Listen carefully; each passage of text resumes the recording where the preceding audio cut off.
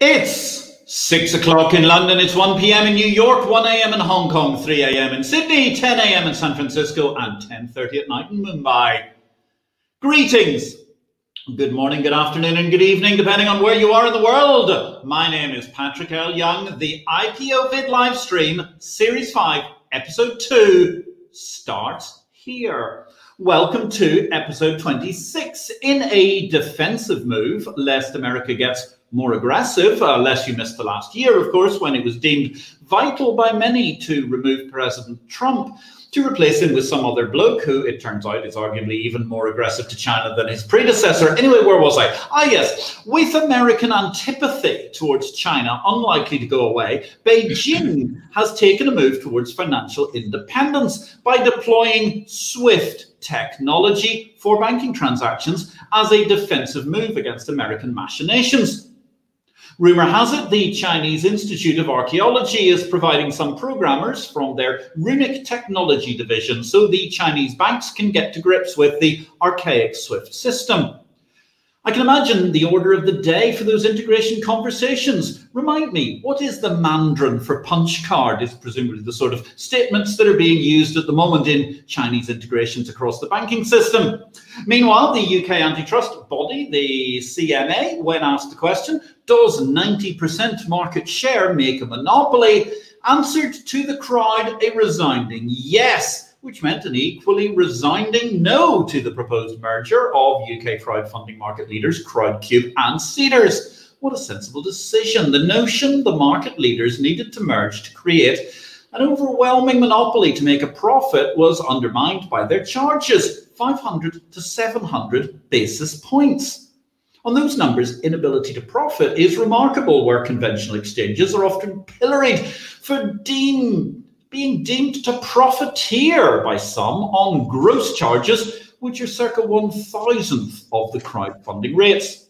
Meanwhile, speaking of excessive interest rates, over in Ankara, where firing the central bank chief only caused an acceleration of the run on the Turkish lira, we had the reports that Turkish lira overnight swap rates spiked to 1,160% last week. Now that rather puts in perspective the running theme of the course of the last few weeks, which has been the excitement of the American bond market. In Washington, D.C. last week, 30-year US Treasury bonds peaked just below 2.5% per annum. All this and more has been covered in greater detail in Exchange Invest Daily, the unique newsletter of the Bourse business. Send us an email or hit me up on social media, Patrick L. Young, via whatever stream you're watching this show, and we can get you signed up to understand the exchange business. Meanwhile, please, ladies and gentlemen, send us a little love. Give us a like at the bottom of the screen. We would really appreciate it, and it helps the artificial intelligence wonder bots that do search engine optimization to encourage us to come forward. Good evening, Dr. Polashik, Michal Polashik at the University of Nikola Copernicus in Torun. It's a delight to see you this evening. One of many viewers who are here to hear from our guest, Colin Howard, this evening. In a fascinating episode, we're titling Innovation, Data and the Sovereign Individual. Colin is a pioneer of electronic data captured feeds from the forecourt. He installed some of the world's earliest electronic petrol pumps in, indeed, my native Northern Ireland, no less, during the 1970s. He was an originator in retail information systems, actually doing the first, as I remember, ever online credit card transaction. Your question today, ladies and gentlemen, drop it down in the comments. What was the speed of the modem through which that first electronic credit card transaction was taking place? Was it 10 megabits? Was it 20 megabits? Was it slightly less? I'll leave it up to you to have a think about what that could have been. And Colin will no doubt tell us soon. Colin was also the man who turned the Nepal Stock Exchange electronic, amongst many other things, in a series of commercial deals in the world of commodities. He created the first electronic dealing room in the City of London, which we'll get to in a minute. And he's also been involved, amongst other exchange technology ventures, with the likes of UNCTAD and indeed various putative exchanges around the world, including the Aruba Stock Exchange, amongst many, many others. Colin, good evening. Welcome to IPO-VID Live. Where in the world are you this evening? Well, Patrick, if you triangulated where the War of the Worlds was set, with the first crematorium and the oldest mosque in the UK, you would end up in Woking, which is where you would find me, just down the road from the McLaren factory. Just down the road from the McLaren factory. You're giving away there to the viewers the fact that we both have a bit of a passion for four-wheeled automobiles, especially those under the strain of speed. Yes, Woking, very interesting place. The epicenter in some ways of lots of motoring history actually has been all around you over the course of generations. But tell us a little bit about yourself. I mean, how did you come to be a technological guru and someone who was driven by innovation? I was very fortunate, Patrick, in that when I was 17, my father asked me where I was going to live when I left school, and that forced me into the army. And in the army, I commanded the 1st Anti-Tank Guided Missile Platoon, which taught me electronics at a very young age. And I've been involved in learning electronics and ever since. And when you think about what you can do with electronics, it gives you ideas. And it's one of those ideas that I hope we'll be discussing today within your title of innovation, because it is an innovation. We're talking about data, and we're also applying it to the individual, the sovereign individual. Very good words for your title. Well, thank you very much. The Sovereign Individual actually came from a book by, well, he's now, I suppose, most famous as being the father of the House of Commons these days, William Rees-Mogg, and he was Lord Rees-Mogg. He was an editor of the Times for many years, and he wrote a fantastic book called The Sovereign Individual about 20, 30 years ago. And I've always been quite fascinated by the term, and it comes to mind when we're talking about the whole issue, as you talk about, in relation to innovation and data and the sovereign individual. But before we get there, so you were engaged in the army. You learned all about anti-missile batteries and things like that, which must have been very exciting at the time, something that certainly sent you for a huge need for speed, as they're even faster than the best racing cars we can think of. You then came out of the army and very rapidly found yourself in another electronic venture. In the oil industry, I learned about management, and I wrote an accounting package, which was actually paper-based, and started a company to run lots of forecourts for lots of oil companies. And the paper was coming out of our ears, Patrick. We were buried in it. And I said to myself, there's a solution to this. All we need is a data feed, and we can do this automatically. And it was that simple idea that created the electronic data capture. And the idea from then was that you could reorganize the entire movement of the shipping fleet, bringing petrol or whatever into the country, and you would know if you changed the price that you could sell it out. And that was the first concept of retail control systems, which was the name of our company in that time, in order to manage the stock and profit that a business was making. And that's grown exponentially. Within the UK, we have Nectar cards, and I think in almost every country that this is going out to will have some form of loyalty cards. And of course, paying for it had to be, in those days, originally with cash. And cash is an enormously expensive commodity to control, to count in and out of the bank all the time, to carry it there, to secure it. So the move to plastic became inexorable. But what I want to point out to you, Patrick, is that it took me 4 years to convince Barclaycard to even try an electronic transaction.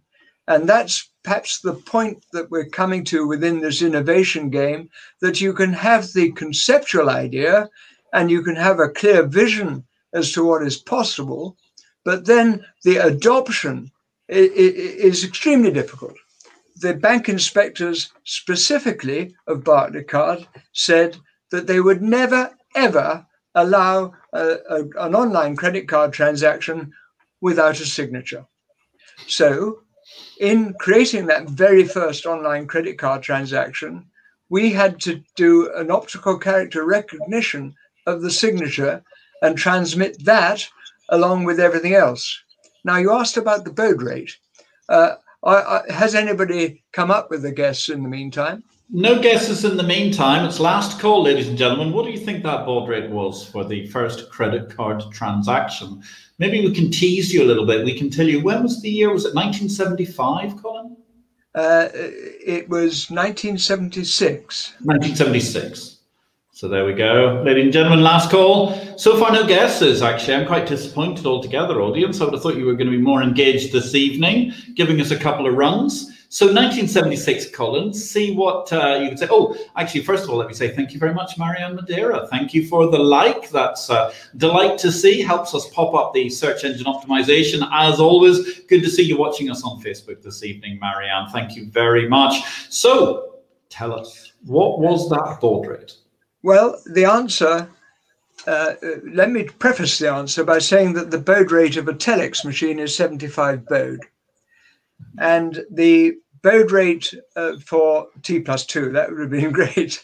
The baud rate of the original mechanical Stroger exchange, which used to go click, click, click, click, click as you dialed it, if you, yes, those of you remember that noise, that was the mechanical counters clicking across and making the connections.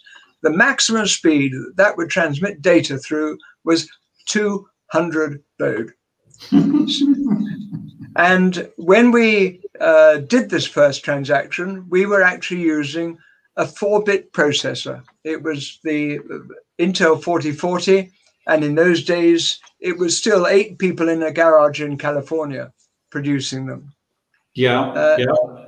And Watkins is quipping about T+2, haha, and the in relation to the 75 baud of a telex, which I think is quite appropriate. So yes, indeed, people were in garages in a newfangled place called Silicon Valley, which nobody'd ever heard of, an exotic land. Who knows whatever came of it? Well, I have had the great privilege of growing up with history, Patrick, you see, and all this innovation. And that what I would like to try and put across to your parish tonight is the difficulty of coming up with an idea and then getting that translated into live action. I'm going to make the prediction. It may be a prediction that I don't live to see. But the prediction I make tonight is that we are going to turn the entire control of data on its head.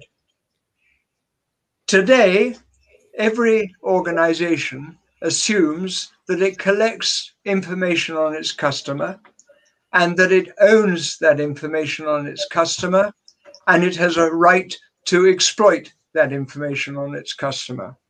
And the classic supreme examples are Google and Facebook, where they definitely exploit your data. I predict that in future, you as an individual, and this is where we come to the sovereign individual, you as an individual will control your data entirely yourself. And anybody who wishes to use that data will have to have consented connection to it. Then you will get the benefit of any monetization of the data rather than the likes of Google. You will be able to control who has what at what time. It may be extensive information you're prepared to share, or it may be very little. But certainly, it'll be a position where, to quote a term, you will only have to tell your story once. Every one of you today who goes online shopping has to answer a load of questions every time you take on a new supplier. They want to know your name, your address, fair enough, name, they need address for the delivery.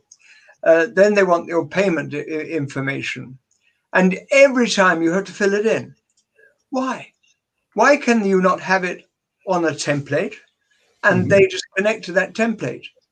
And then the person selling you the information only needs your name to be courteous to speak to you. They don't need your address.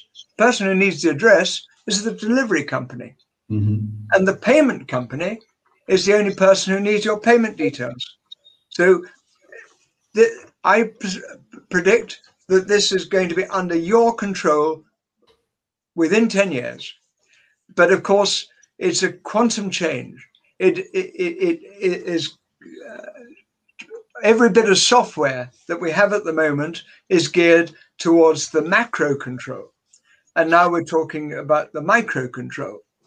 It's interesting, actually. We already got a couple of great comments coming in. I mean, Mujat Karatas, I was going to go to him first. Sorry, producer, just confusing you there. This means that the real ownership of your own data, which I think is absolutely getting to the nub of it, indeed. Kartik Swaminathan, I hope I've got that right, Kartik. Very true. Consent architecture is critical to give control to users. And I think that's very interesting because indeed the consent architecture mechanism is something that's been completely lost in the internet today. And isn't it ironic, Colin, that you and I, we've been on the internet and doing e-commerce for 25 years on the internet alone, let alone we've been doing it 25 years before there was an internet to do connect to it on it. Sorry, you started at 200 baud, right? I mean, that's awesome for the credit card transaction. When you look at it that way, it's quite interesting because the brave new world of the sovereign individual of the internet was that we were all going to be hugely in control of everything. Whereas instead, what it seems to be is that the data's resting, as you say, with the other parties, and effectively the sovereign individual is going nowhere, and actually there's no real innovation because it's just still a very large, old-fashioned corporate centralized model. I'm keen when talking about innovation, Patrick, to remind people of a certain age, they'll remember it, but those a bit younger will not. Why did the IBM become the PC of choice to the world? And if I can quickly explain, it's because with the IBM XT, at a time when every single computer company had entirely different software, entirely different architecture, entirely different chips, deliberately, so that they could not be sharing with other people. They could not share their market. Everybody wanted to dominate the market with their unique architecture. At that time, IBM came out with the IBM XT, and the backplane of the computer, they published what's called the bus structure. They published the bus details of the computer.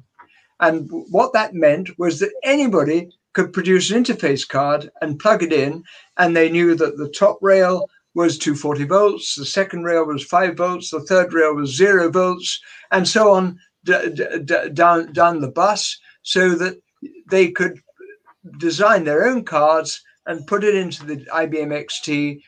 And it was that open source approach which made the IBM XT the go-to PC for the world. It was the most brilliant and inspired bit of innovation by IBM, the like of which I can't think of any parallel to that. They completely transformed the computing industry. It was in 1982, I think. Yeah. I could stand corrected on that. But it transformed my world. And I think that by providing the equivalent of that backplane bus structure for every individual's data, we can transform the control world of the use of information. You see, there are a number of questions I think everybody should ask themselves. I've just written it down here, forgive me. Who knows your password? Where are your photos? What about the intellectual papers you've written? Where are all of these? Who has got control of them if you pass away? Now, I don't want to be too dramatic about that, but are we going to be entering a new digital dark age with all this distributed data? Or are we going to get a situation where we gather control of our data back under our control? Now, if we do that, let's say we do unfortunately pass away, we can leave instructions that all sorts of bits and pieces of that data can be parceled out. Our estate can be managed as per our will. We may have some special instructions that go to somebody, not our wife, if you follow me. And indeed, there may be children that we need to give some money to that the other children don't know about. So you can partition the instructions. How are you going to do that if you don't have any control of your own data? As I say, I think we're already in danger of going into a new digital dark age as we lose sight of the original code that things were written in. You talked about Swift earlier on, and yes, Swift is horribly antique to the point that it has absolutely no security checks in the data whatsoever, and that is why the Bangladesh Central Bank lost nearly £2 million in a fraud, and would have lost $1 billion if Deutsche Bank hadn't been on the ball. If we lose the capability to read our 3.5-inch floppy disks that we had our old papers on, which I imagine most of us have lost that ability now, we certainly would have lost the ability to read those tape recorders that we used to dictate onto and give to our secretaries to type out. As I call it, the new digital dark age. We will lose our history, and I'm very keen that we get it back to being under the control of an individual and then consented. Then going a little bit further on, look how we can share that data with other people if we control it. One example, certification. If you happen to be a welder, say, let's say you're a welder with a qualification to dive to a depth of 300 meters.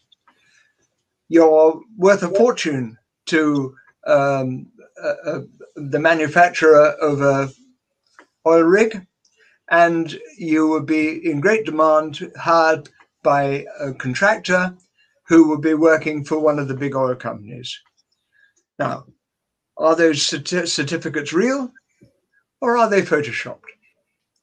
Today, I read that 30% of Pakistan Airlines pilots' licenses are fraudulently produced.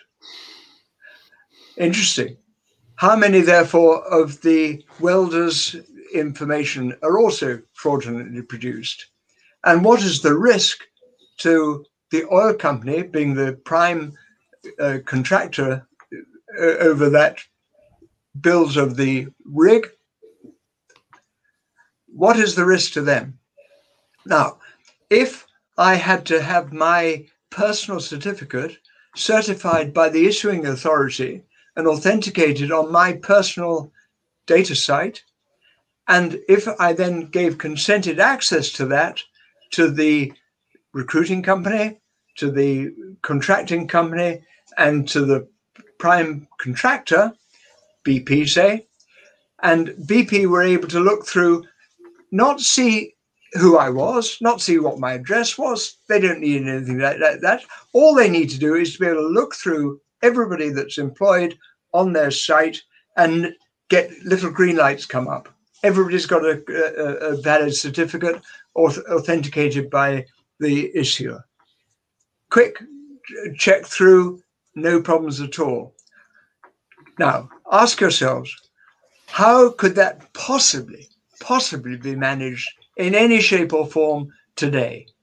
And I think the answer is it can't. Anybody who in insurance who is insuring that rig hasn't any idea of what their risk is. It could be somebody. I saw a thing today where the wife said, "Darling, everything's all right. Your supper's on the top of the stove and the gas is already on. All you've got to do is light it." Well, I think that there's going to be a circumstance where that gas is going to be lit on that oil rig and it's going to blow up because the welder's certificate wasn't correct.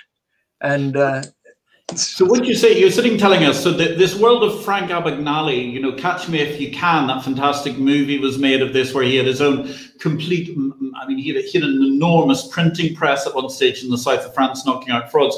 It's a terrifying statistic, the idea that there are airline pilots on commercial airlines anywhere in the world managing to fly fraudulently. At the same time, it's quite fascinating, as you say, who's going to light the blue touch paper at any point in time and therefore cause the inferno in terms of what could be the data inferno for data and the sovereign individual. And I suppose that brings us to, we've got a couple of great comments coming in here, but also, ladies and gentlemen, if you've got a question to ask, now's the time. We've got Colin Howard in the studio this evening. We're talking all about data, the sovereign individual, and effectively how that works going forward.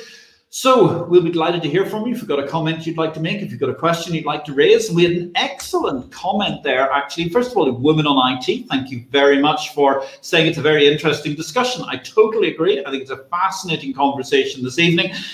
And then at the same time, Kartik Swaminathan, he's been in giving some very interesting comments this evening. He notes that India is creating a digital locker as part of the Indian stack for exactly this kind of purpose. Now, he asks the question, I guess there's something similar in the United Kingdom. I'm going to have to ask you to hold your horses on that for just a second, Colin, because first of all, I'd like to actually get to, I do believe it's Martin Watkins once again, who's complimenting your outstanding posts. It rather reminds him of Victory or Death. Well, you flatterer at that point in time. What can I possibly do but show a copy of Victory or Death, my fine book, with a forward by Jeffrey Sprecher, the chairman of the New York Stock Exchange, chief executive of ICE, who we saw this week, of course, inaugurating the new ICE Futures Abu Dhabi exchange just yesterday morning.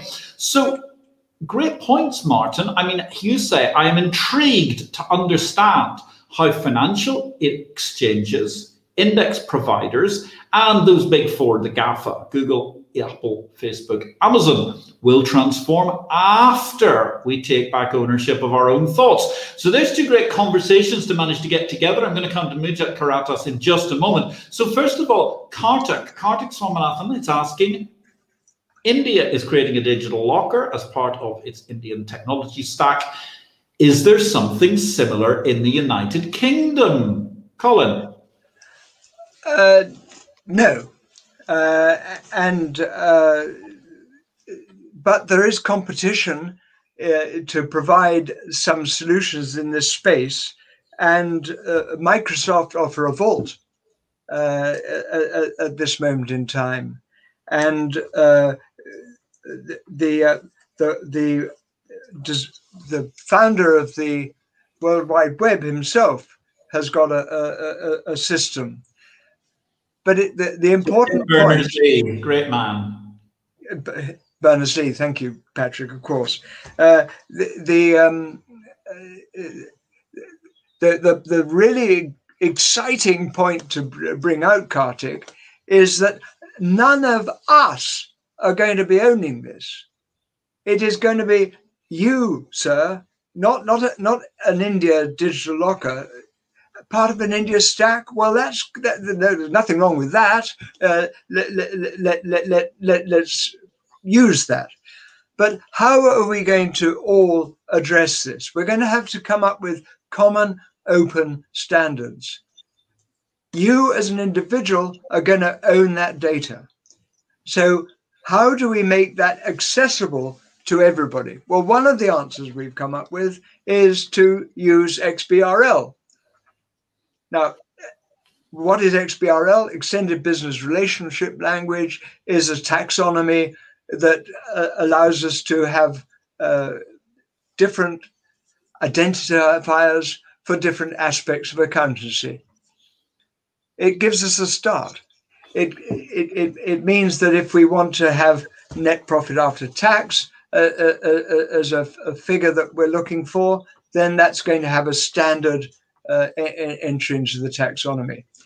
And whether it's the India stack, whether it's Microsoft's Vault, whether it's Tim Berners-Lee's organization, or whether it's something we produce, ultimately everybody is going to have the same connectors. So if you're a travel company and or airline, let's take an airline, and you're looking for the person's passport to do the passport check, the passport has to be certified by the passport issuer, so it's not a fake passport. And once that's authenticated, the airline connects just to the passport, and then the pre-flight check is done on that. So any form of move in this is going to be terrific. But the fundamental fact is that if you're Google or Amazon or British Airways or anybody deciding to give the customer back their data, but you have access to it, then it simply isn't yours anymore. It is under the control of the individual. So you, Kartik, will have your own database, which only you can access. And everybody else has to have consented access to it. You control it. You own it.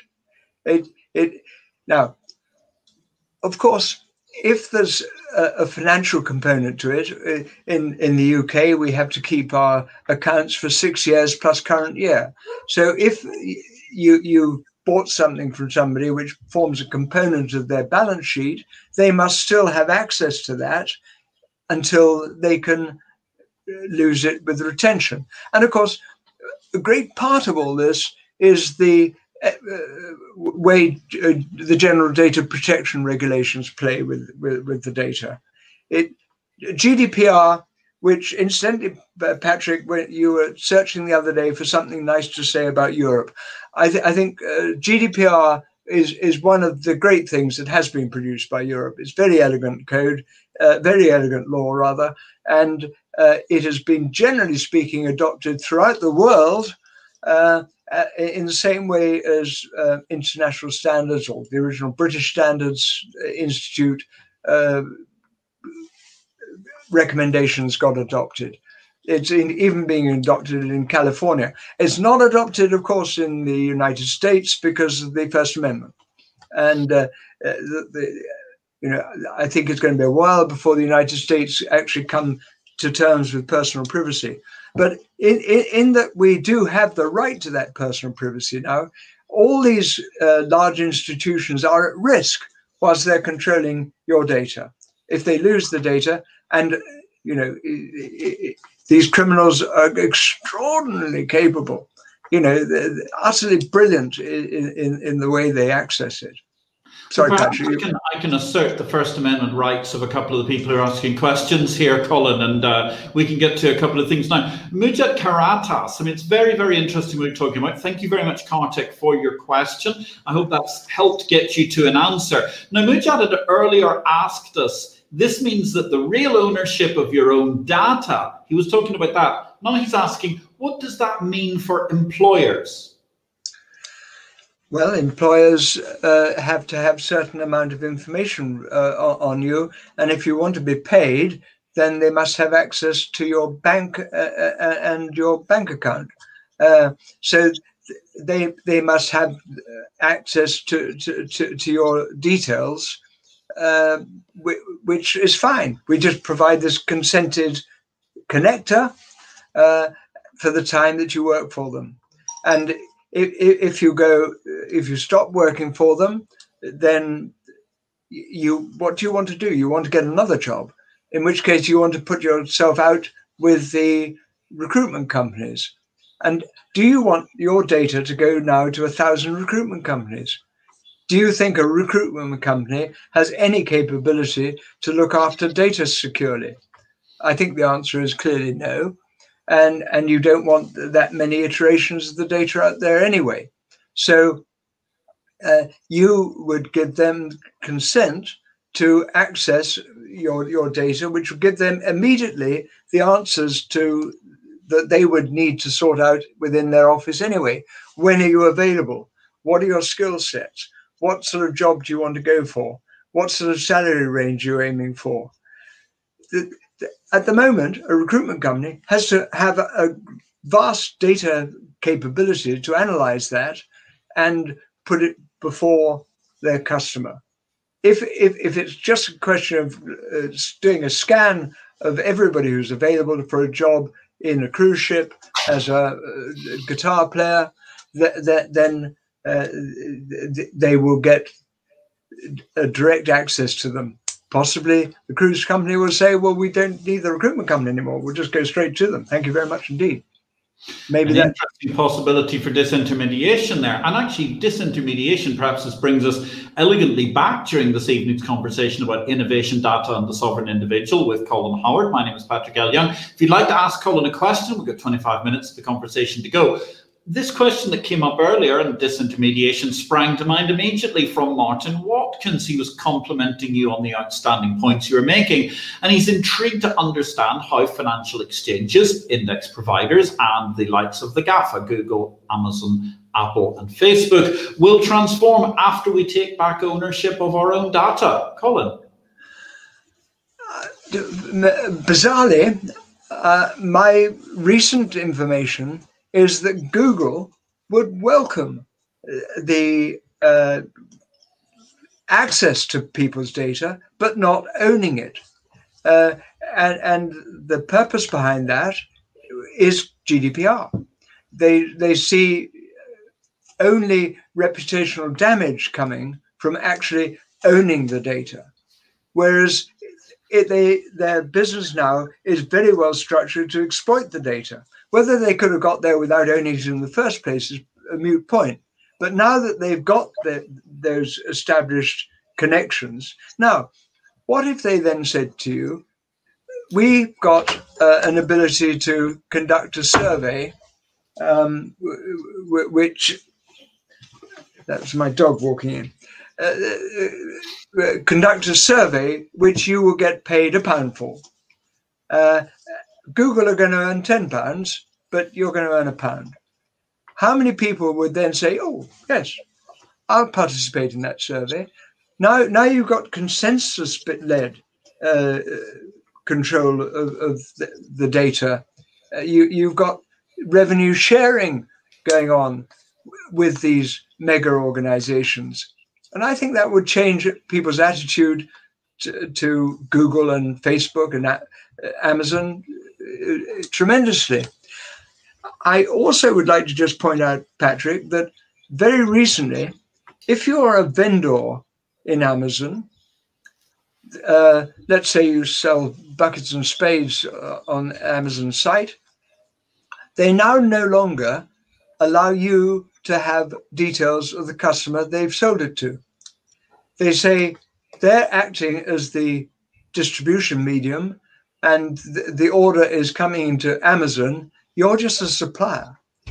So you no longer have, within the Amazon current direction, you don't have control of your customer data. I think that's quite worrying.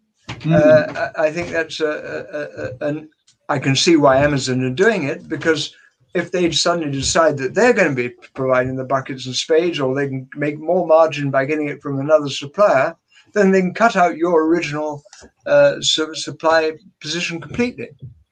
And of course, that's been a big risk with Amazon in particular in recent times. And it's very interesting. We've got another great question has come in, actually. Thank you, Colin. Thank you very much, Martin Watkins, for an excellent question altogether. I hope you had a lovely black tie dinner last week. Thank you, Colin, says Kartik once again, Kartik Swaminathan. Thank you, Colin. As I understood, we shall need a unifying standard across the drift systems which control with users, like we have IMAP and POP3 protocols for email interoperability. Absolutely, sir. Yeah, completely agree. And this is not going to be owned by anybody. It's got to be developed on a consensus basis throughout the community, as indeed Tim Berners-Lee is promoting with his ideas. And Tim Berners-Lee, of course, gave us the World Wide Web architecture free.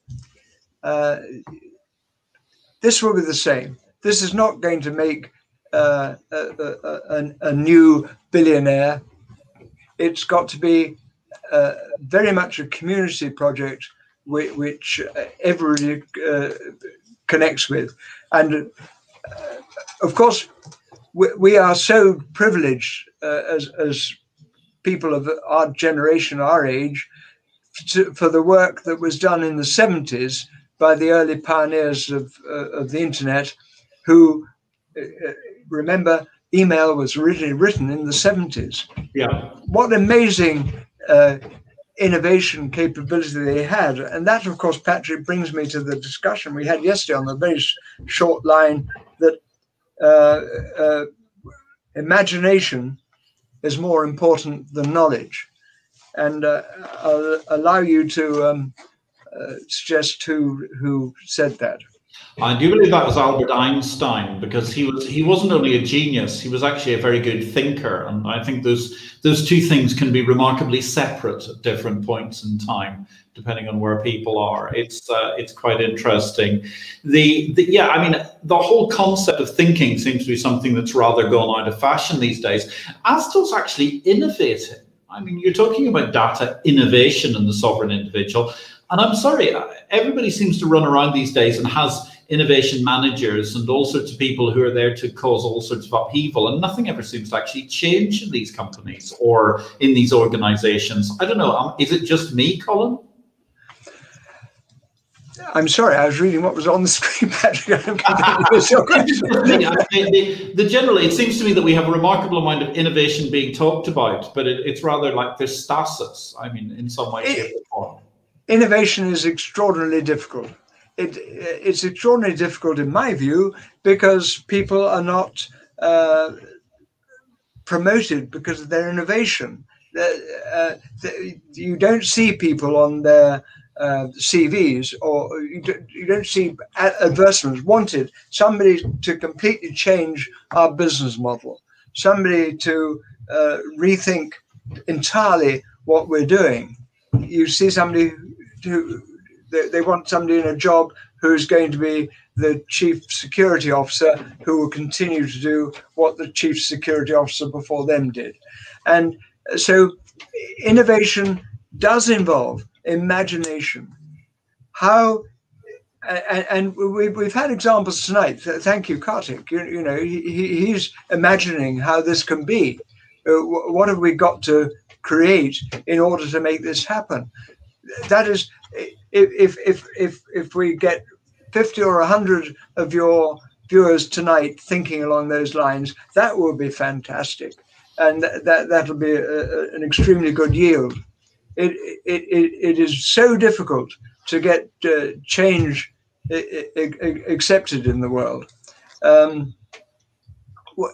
When I first started the first business internet service provider, I cannot tell you the number of people that I went to and pounding the streets, talking to them, would you like to be connected to the internet? What? No, we'll never do that. Email? We'll never use email. And, you know, those answers were genuine at the time. The people didn't really know what email was. So how could they imagine what innovation it would create within their firm? However, I'm asking you all to think to yourselves, can you imagine owning your own data? And if you can imagine owning your own data, how do you then construct that? And once you've constructed it, how do you then share that with the rest of the world? Those are the challenges that are arising out of this entirely quantum paradigm shift. Is such a tediously overused phrase, but that's what we're talking about, Patrick, isn't it? So it's another one of those things where we can apply the Copernican revolution, because we're turning everything from one orbit completely into the other, which is a very interesting amalgam. But at the same point in time, as we know, Rome wasn't burnt in a day. And there's obviously going to have to be a lot of immolation that goes on here. Now, how does that work? Because I can see a huge empire of people who their whole life has been garnered by holding data. How do we manage to get the data away from the data hoarders and allow ourselves the innovation of being sovereign individuals in a data world? Well, I just would ask the question slightly the other way around, Patrick, and that's if we were starting today with a new project, why would we ever let them have that data in the first place? And I think online shops are a good example of where it will start to break down. We're all doing more online shopping, which means we're all filling up more forms every day to give our data away to yet another shop. And there's time is going to come. Look, I've got this here on this little file of mine. Just connect to it, and you can have it from there. I don't want to fill it up again. Enter password, enter email address, re-enter email address to make sure it matches, and then that dreaded word required comes up. Telephone number required. You can't even go and shop with me if you don't give me the required data. I think if there's an option, then people are going to very quickly go for the option. They're not going to give every airline their passport. They're going to say, connect to my passport. I mean, if I'm flying with you once to Australia, and I'll probably never go to Australia again. So I don't want Qantas to have my passport. Connect to it, I think. So that's interesting. So, I mean, maybe you can walk us through this or give us an example of something you've been working on in relation to some of this data holding or alternative data distribution, for want of a better term. Well, it's a very primitive project, Patrick, but it involves a visitor system. And I don't know whether you perhaps have got capability to show people what it looks like. It's coming right now. Keep talking. Okay, thank you. With a visitor system, I don't want you to have to give your name and address to every single organization you visit. I want you to have information on your phone which identifies you. And all you have to do is click on a QR code, and that records the fact that you visited them. It spreads from there. It can also be logging on clogging in rather to that organization to go to work. It can be entering the cruise ship. There's the start of it. We call it ID Me Safe, and it has you can create your own profile. You can within the template you can ask for the information that you want. So if you're visiting a school and they want the certificate to prove that you haven't just come out of prison, then that can be in there. It can have the car that you're driving, and also we offer this on a paper basis. So you can have it on your phone, or you can have just the QR code on a card, rather like you have a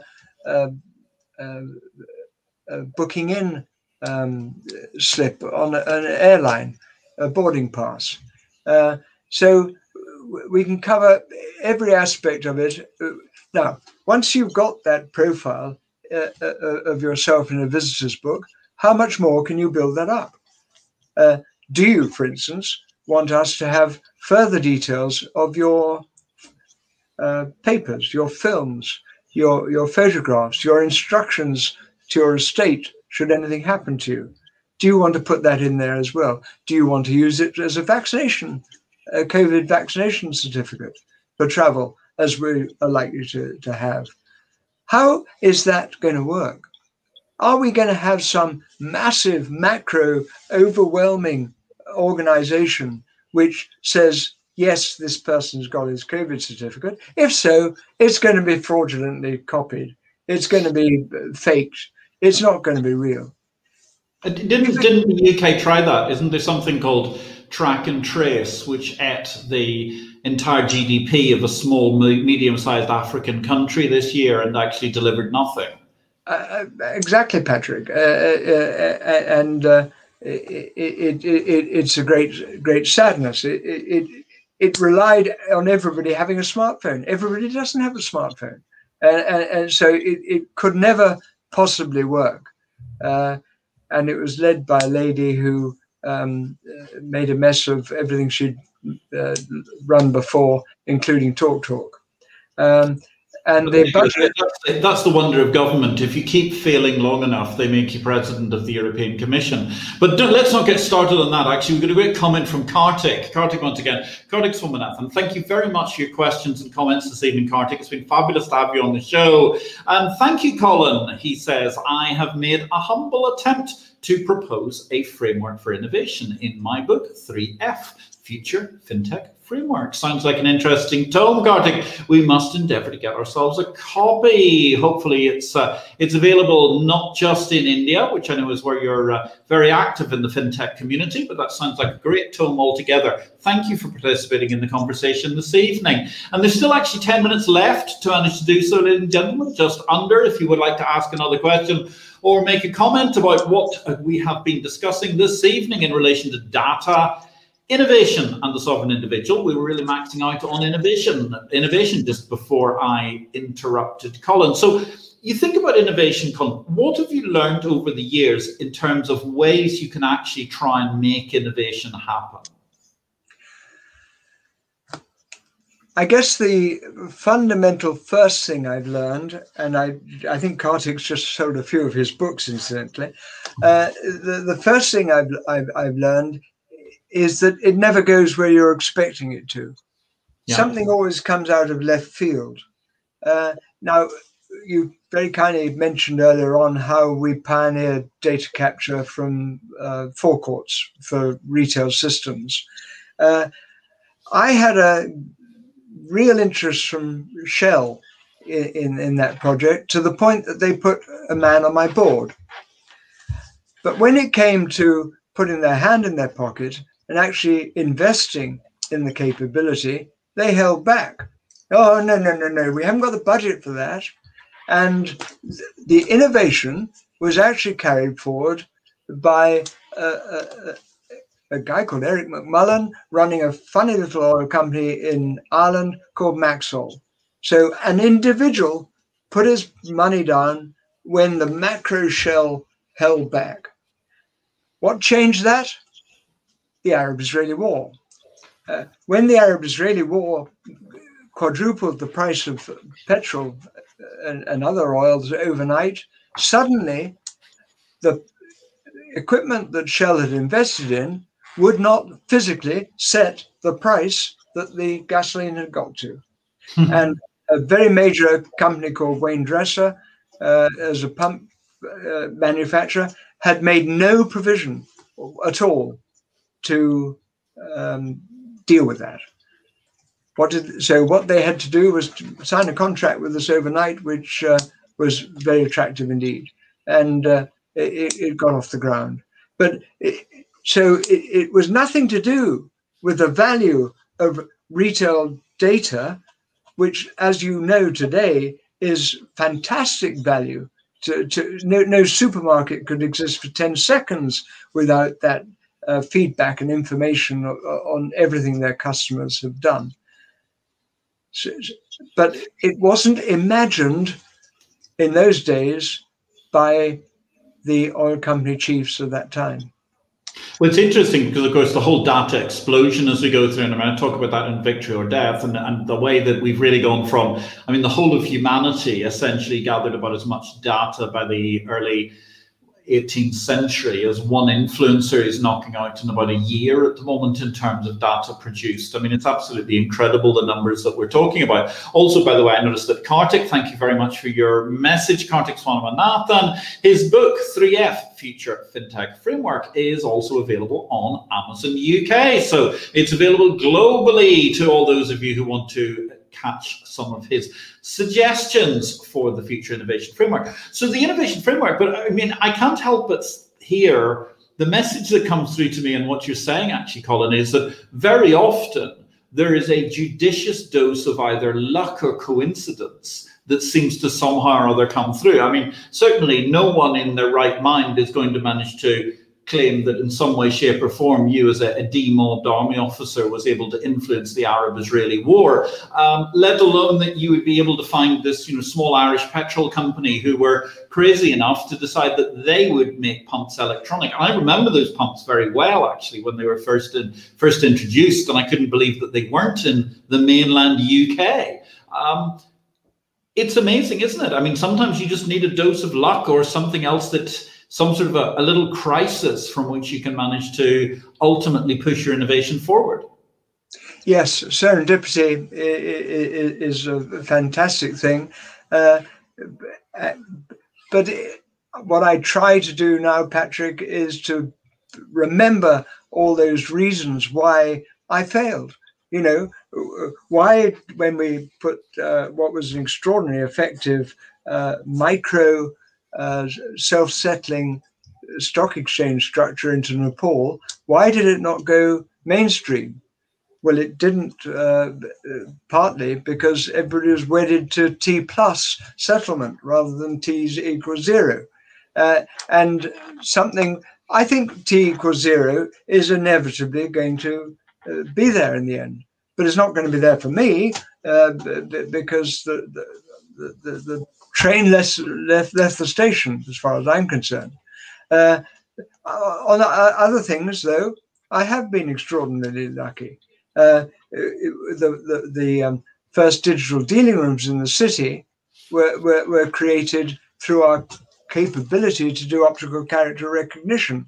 The older members watching will remember when data was only on a television screen. It wasn't data, it was a picture of the price. And that picture of the price was jealously controlled by the likes of Reuters and Micronosis and names like that in those days.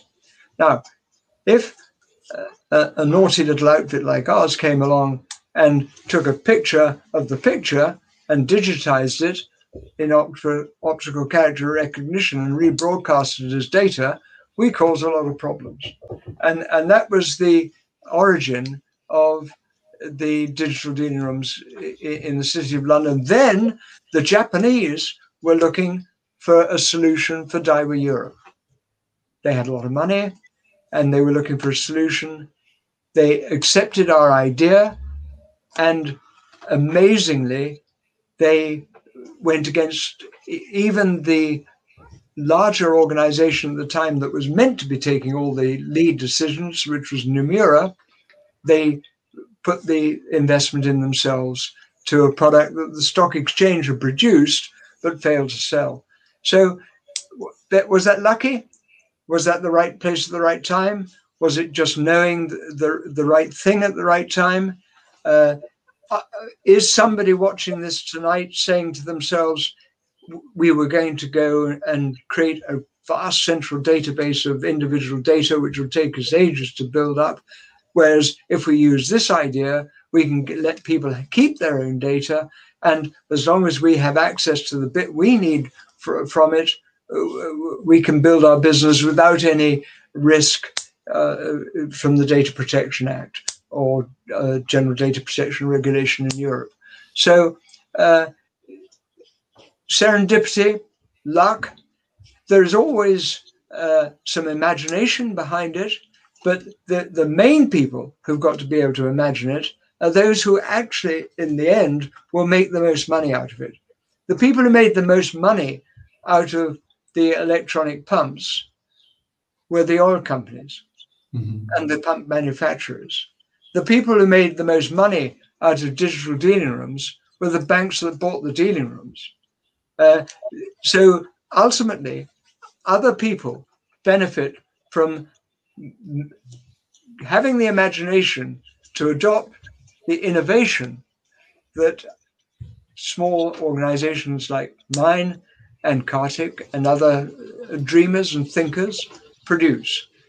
What we would like to ask your audience to do, Patrick, is please use your imagination. Consider how we can actually innovate within it.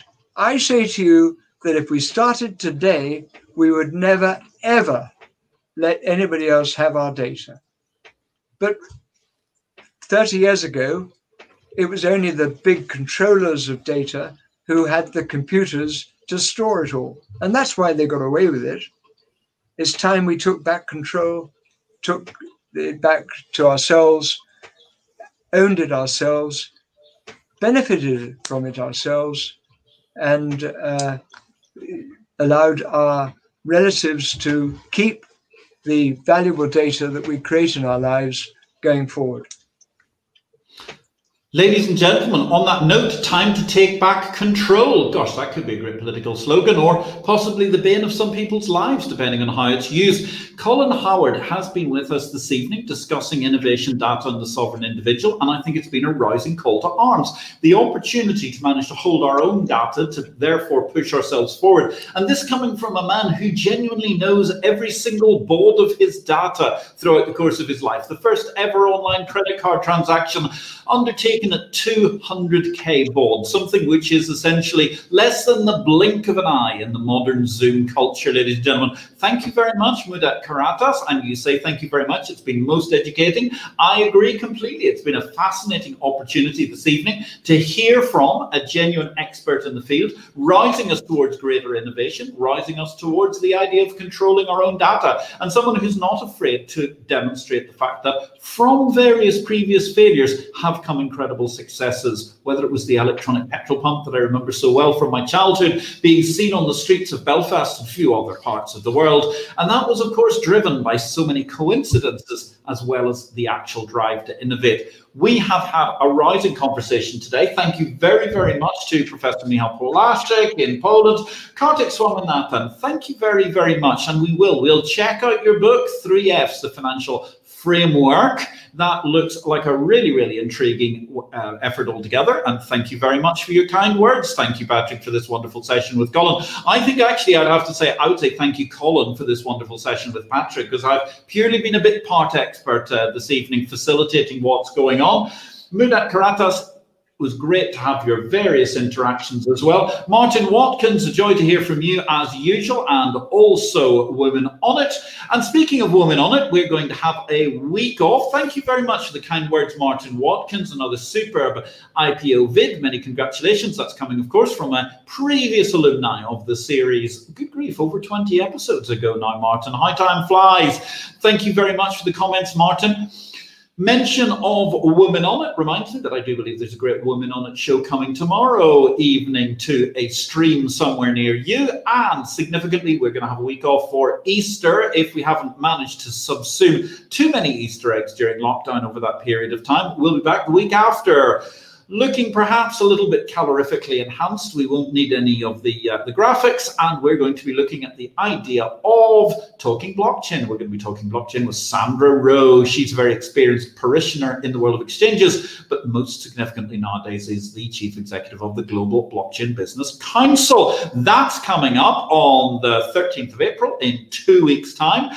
It only remains for me to wish anybody who wishes to celebrate a very happy Easter, whether or not that's your religion or not. Well, let's do one thing, ladies and gentlemen. Let's follow the sagely advice of Colin and try to look after our data, whether we're celebrating Easter or however we look forward towards the next couple of weeks. We'll be back in a fortnight. Thank you very much to the production team. Been a pleasure to work with you as always. Thank you, Ola. Thank you, Beata. Thank you, Veronica. My name is Patrick L. Young. Thank you very much for watching this IPO-VID. We'll be back in 2 weeks. If you need anything in the meantime, check out wherever this stream is. You can catch all of the previous issues. That's 25 different episodes easily on a data stream. And they're all much more than 200 baud too. Thank you and good evening.